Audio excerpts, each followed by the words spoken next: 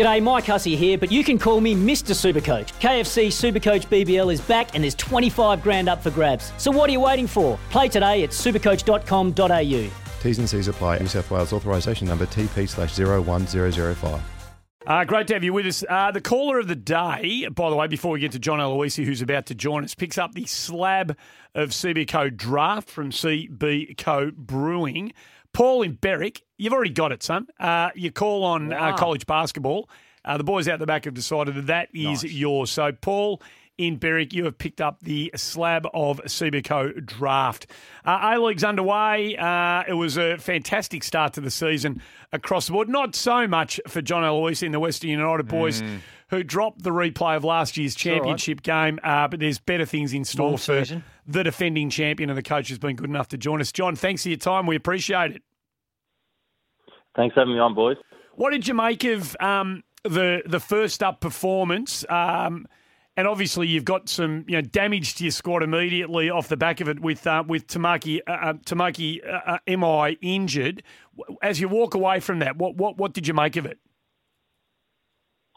Look, it's always disappointing when you don't win, no matter if it's the first game, the last game of the season. But look, there's still a lot of positives to take out of it. We know that we made a couple of individual errors that cost us in that game. But other than that, our structures were pretty good. We created some really good chances, good openings, and we just didn't take them on the night. But in Melbourne City are top side, and they'll be there come into the season, and we're hoping to as well. But there's a lot of football to be played, and we did lose first game of the last season, so let's hope that's a good omen for us. You did. That's a nice way to start and a positive way to look at it. You bring in a couple of key signings, and you're still hoping to add to your squad, obviously, but how settled is it, John? I mean, in terms of when you do make some additions and a couple go out the door, how much does the squad come together ultimately through playing together? The more you play together, the more you train together, you improve. But the majority of the squad has still been the same. We've lost a couple. We didn't have Alex Prijovic and the amount of the first games of the season. But we brought in James Troisi, so that was his first start, and he looked good, which is a great thing for us because he's got that experience and quality for us. But the cohesion's there. I think that the players know what we're all about. We're improving. We look to improve all the time. That's our main focus to keep getting better as a side. And what about structurally? After you've won a title and you go about and you reevaluate and you're trying to make sure that you keep that advantage, do you try to just stay on the same path that you were on, which has been highly successful, and maybe tweak it and do it better? Or do you feel like you need to add a bit, some more radical changes, new dimensions to what you do the second time around when you're trying to back up that title? I don't think you want to change it too much, Gazey. You just want to tweak it a little bit and get better. I think that's the main focus, is making sure that we keep on improving and getting better in all aspects, whether that's in defence and also in attack.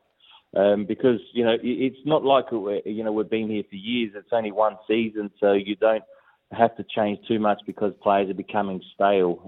It's about improving your structures at the moment and keep on trying to get better with that.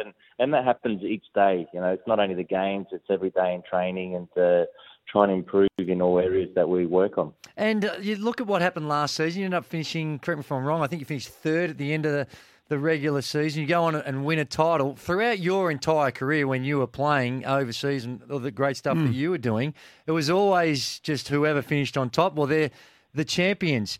With what we do it here, culturally, we understand we're a little bit different. But if you were the grand poobah of football here in Australia, do you think, what would you prefer? I prefer the finals, and I always have, because, look, growing up in Australia, that's all we've ever known, and we haven't known any different, from football to any other code. So we work towards that. It's not first past the post. Yes, they win a Premier's play. It's the grand final winners are crown champions. And when I was overseas, it was different. But you adapt to whatever they've used to and whatever they've been doing their whole career or whatever's been happening in Europe. But here, it's the grand final winners, and And that's the way that I've always known it, and I enjoy that. We're speaking to John Aloisi. You mentioned a couple of names earlier, John, your big striker, Privic, and the colourful veteran, Diamante. When will they? Have you got a clear answer as to when they're going to be back in? Are they playing this weekend?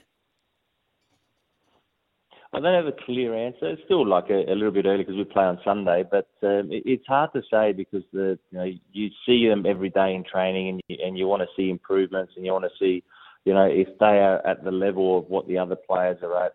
And of course, Diamante is not going to move at the same level as a younger player like a Lockie Wales, but he will give you some other qualities. So you just have to make sure that they're going to be up to the speed, and because it's not only for themselves, it's also for the team, because you don't want to put them in too early, and that's when they start to lose their confidence. So too early to say, not sure yet, but hopefully they play a big part this season. It is Western United Membership Day here on SEN.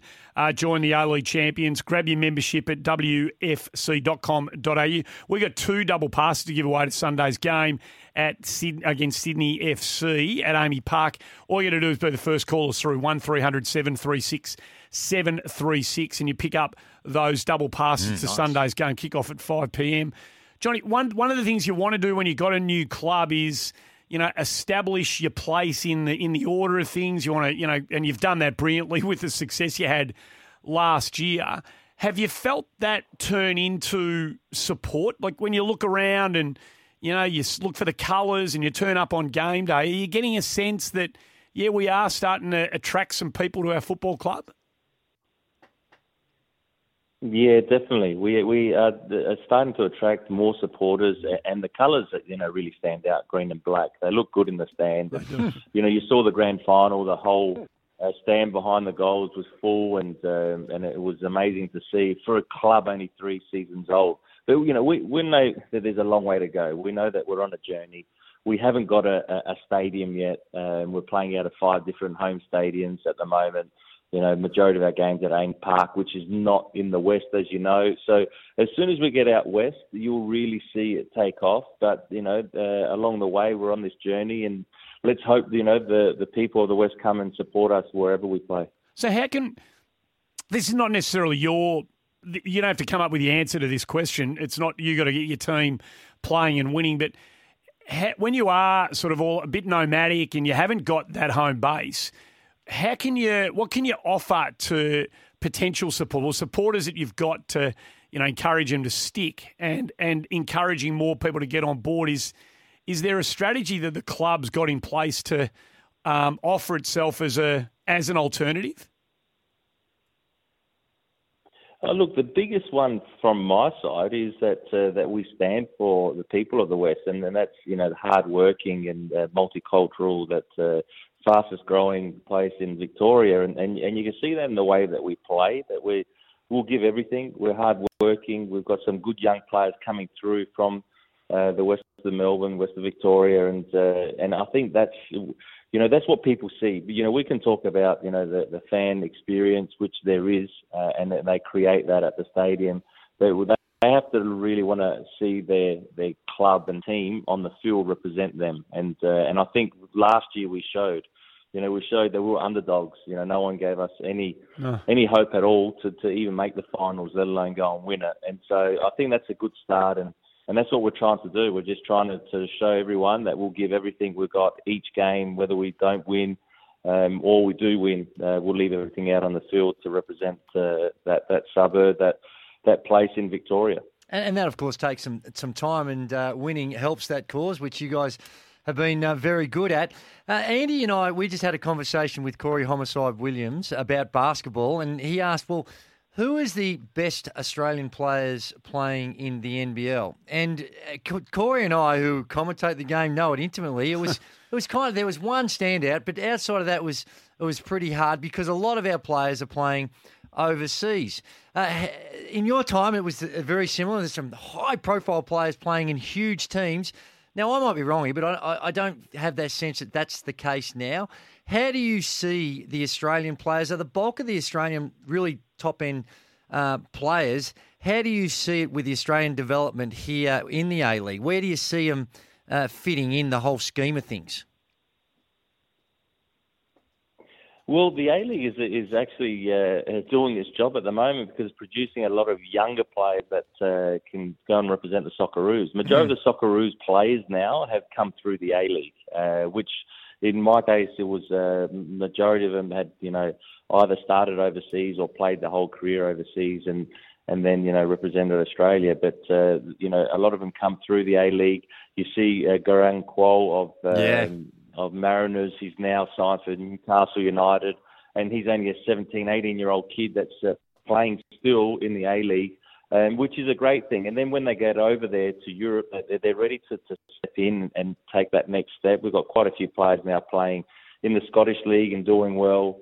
Aramoy, who played for Melbourne City here and West Sydney Wanderers, is over at Celtic with Ange. And so I think that people underestimate the A-League, what it's doing at the moment. And we've got some really good young talented players with some great experienced foreigners here as well. So I think we're in a good state, and hopefully now we get the bigger crowds coming back in after COVID and just to showcase what we're all about. You're such a great striker yourself, John, throughout your career that took you all over the world.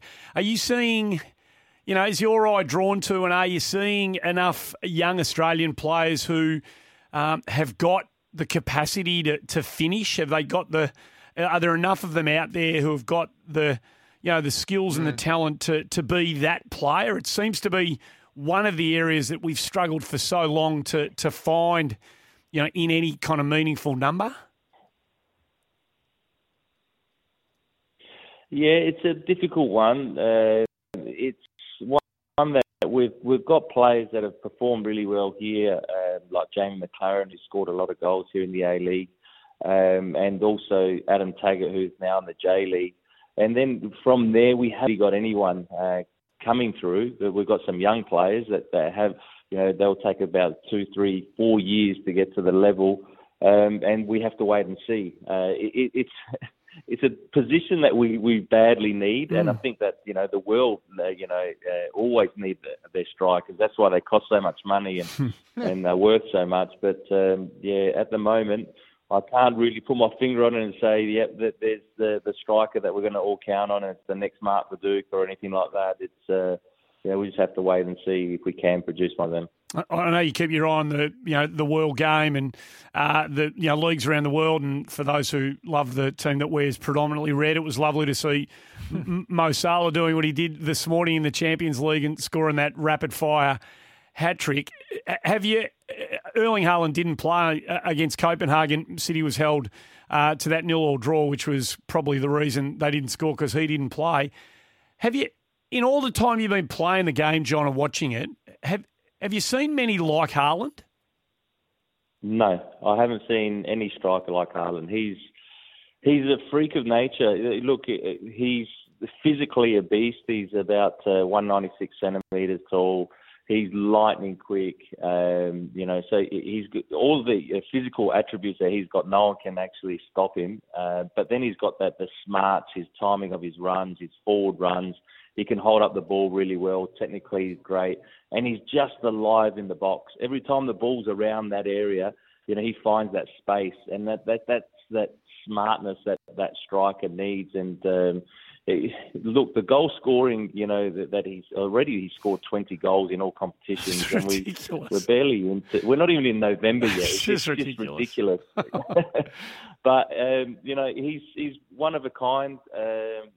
You can't compare him to your Ronaldo's or Messi's because they're different types of players. But he's going to go down hopefully, without any injuries, as one of the best strikers we've ever seen. And just one other one before we do let you go. I don't know much about this CIES Football Observatory. I don't know whether you know anything about that, and I don't know how highly regarded it is. But I noticed they put out a study paper overnight, and they looked at the styles of play in 74 leagues around the world, and the A-League sat fifth. And we're talking all in the style of play. Well, shots on goal being created per game. Chances being created per match. And, we're talking about, the big leagues all around the world, John. How mindful as a coach, you don't want to concede, obviously. That's a big part of the game. But how conscious are you of playing a brand of football that anyone who turns on the telly or comes to the stadium to watch is going to see a game that is, at either end full of chances being created. Yeah, look, I've always said that the A-League is such a great competition to watch, and we all know that we're trying to grow the game. So coaches, we know that. Of course, we need to win, and we don't want to concede goals, but, we want to play a style of football that will bring people to the stadium. Now, I've always said you turn off the Premier League game, and I'm not talking about your Liverpools or your Manchester Cities. Turn off the volume of a Premier League game, a lower game, or even a Championship game, and watch it and compare it to an A-League game, because at the moment we haven't got those 40, 50,000 seater stadiums when it's full and the atmosphere is there. That's what drives the atmosphere. That's what everyone looks at and hears and thinks, oh, this is a great game of football. But if you're really a football purist and you watch, the A-League is a great comp to watch, and it's exciting, and every game is very, very, very close because of that salary cap that we have. You're spot on with that comment. It's amazing you put the same game out there. And when it stuck out was when COVID, when there was no one around, and you're watching some of those games with no fans. You go, hang on, well, this is not much different to what we get to watch here. But it's great that Nani, we see that when you get those quality of players to bring the eyeballs, hopefully, to the A-League. How do you think the A-League is perceived around the world? Is it still, does it have that gravitas which I think we're all striving for? It's getting there. Look, the having Nani here helps. The players that we've had in the past, Diamante, he's a big name in Italy. There's a lot of eyeballs on us. When Del Piero was here, when Heskey was here. So they are watching it around the world. Whenever, I speak to a friend that's over in Spain or England or wherever, they know what's going on here. They don't compare it to the Premier League or La Liga, of course, but they do compare it to, some of the lower leagues in Europe. And I think that we can. I think that we're smart enough to know that, we're not as good as the Premier League. And we don't have to challenge them. We want to just be one of the better leagues in Asia and try and strive to be the best league in Asia. And we're not too far off. The J-League is probably the best, and then, there's a couple that are coming in second place. But you just have to see with the foreigners when they come in, they find it very difficult to play in the A-League because of the high level. They're thinking they're going to come here and it's going to be a bit of a stroll for them. Well, they soon realise after a couple of games it's a tough league to play in. Yeah. Hey, mate, thanks for coming on the show. Good luck. Sydney FC, and you guys will be desperate for that first win of the season. Early in the season it is, but you both be desperate for the points on the weekend. So we wish you very, very well. Sunday afternoon, Amy Park, your mob taking on Sydney FC. Thanks for coming on the show and good luck, mate. Thanks for having me on. John Aloisi, coach of Western United. It is membership day of Western United here on SEN. If you're looking for a team to get on board and you've been waiting for one, why wouldn't you jump on one of the newbies? Take on the big dogs. WFC.com.au is the place to go if you want to get a membership. Suggesting you jump off. Well, you might be a bit disenfranchised and a bit unhappy with one of the other mobs. Not necessarily the Melbourne clubs because they're top shelf, but if you're listening on the app and you just want to throw your hard-earned behind young club going places, that's the place to go, WFC.com.au. Want to witness the world's biggest football game? Head to iCanWin.com.au, predict Australia's score with a crystal ball, and it could be you and a friend at the FIFA World Cup Qatar 2022 semi-finals, all thanks to McDonald's. Maccas, together and loving it. TNCs apply.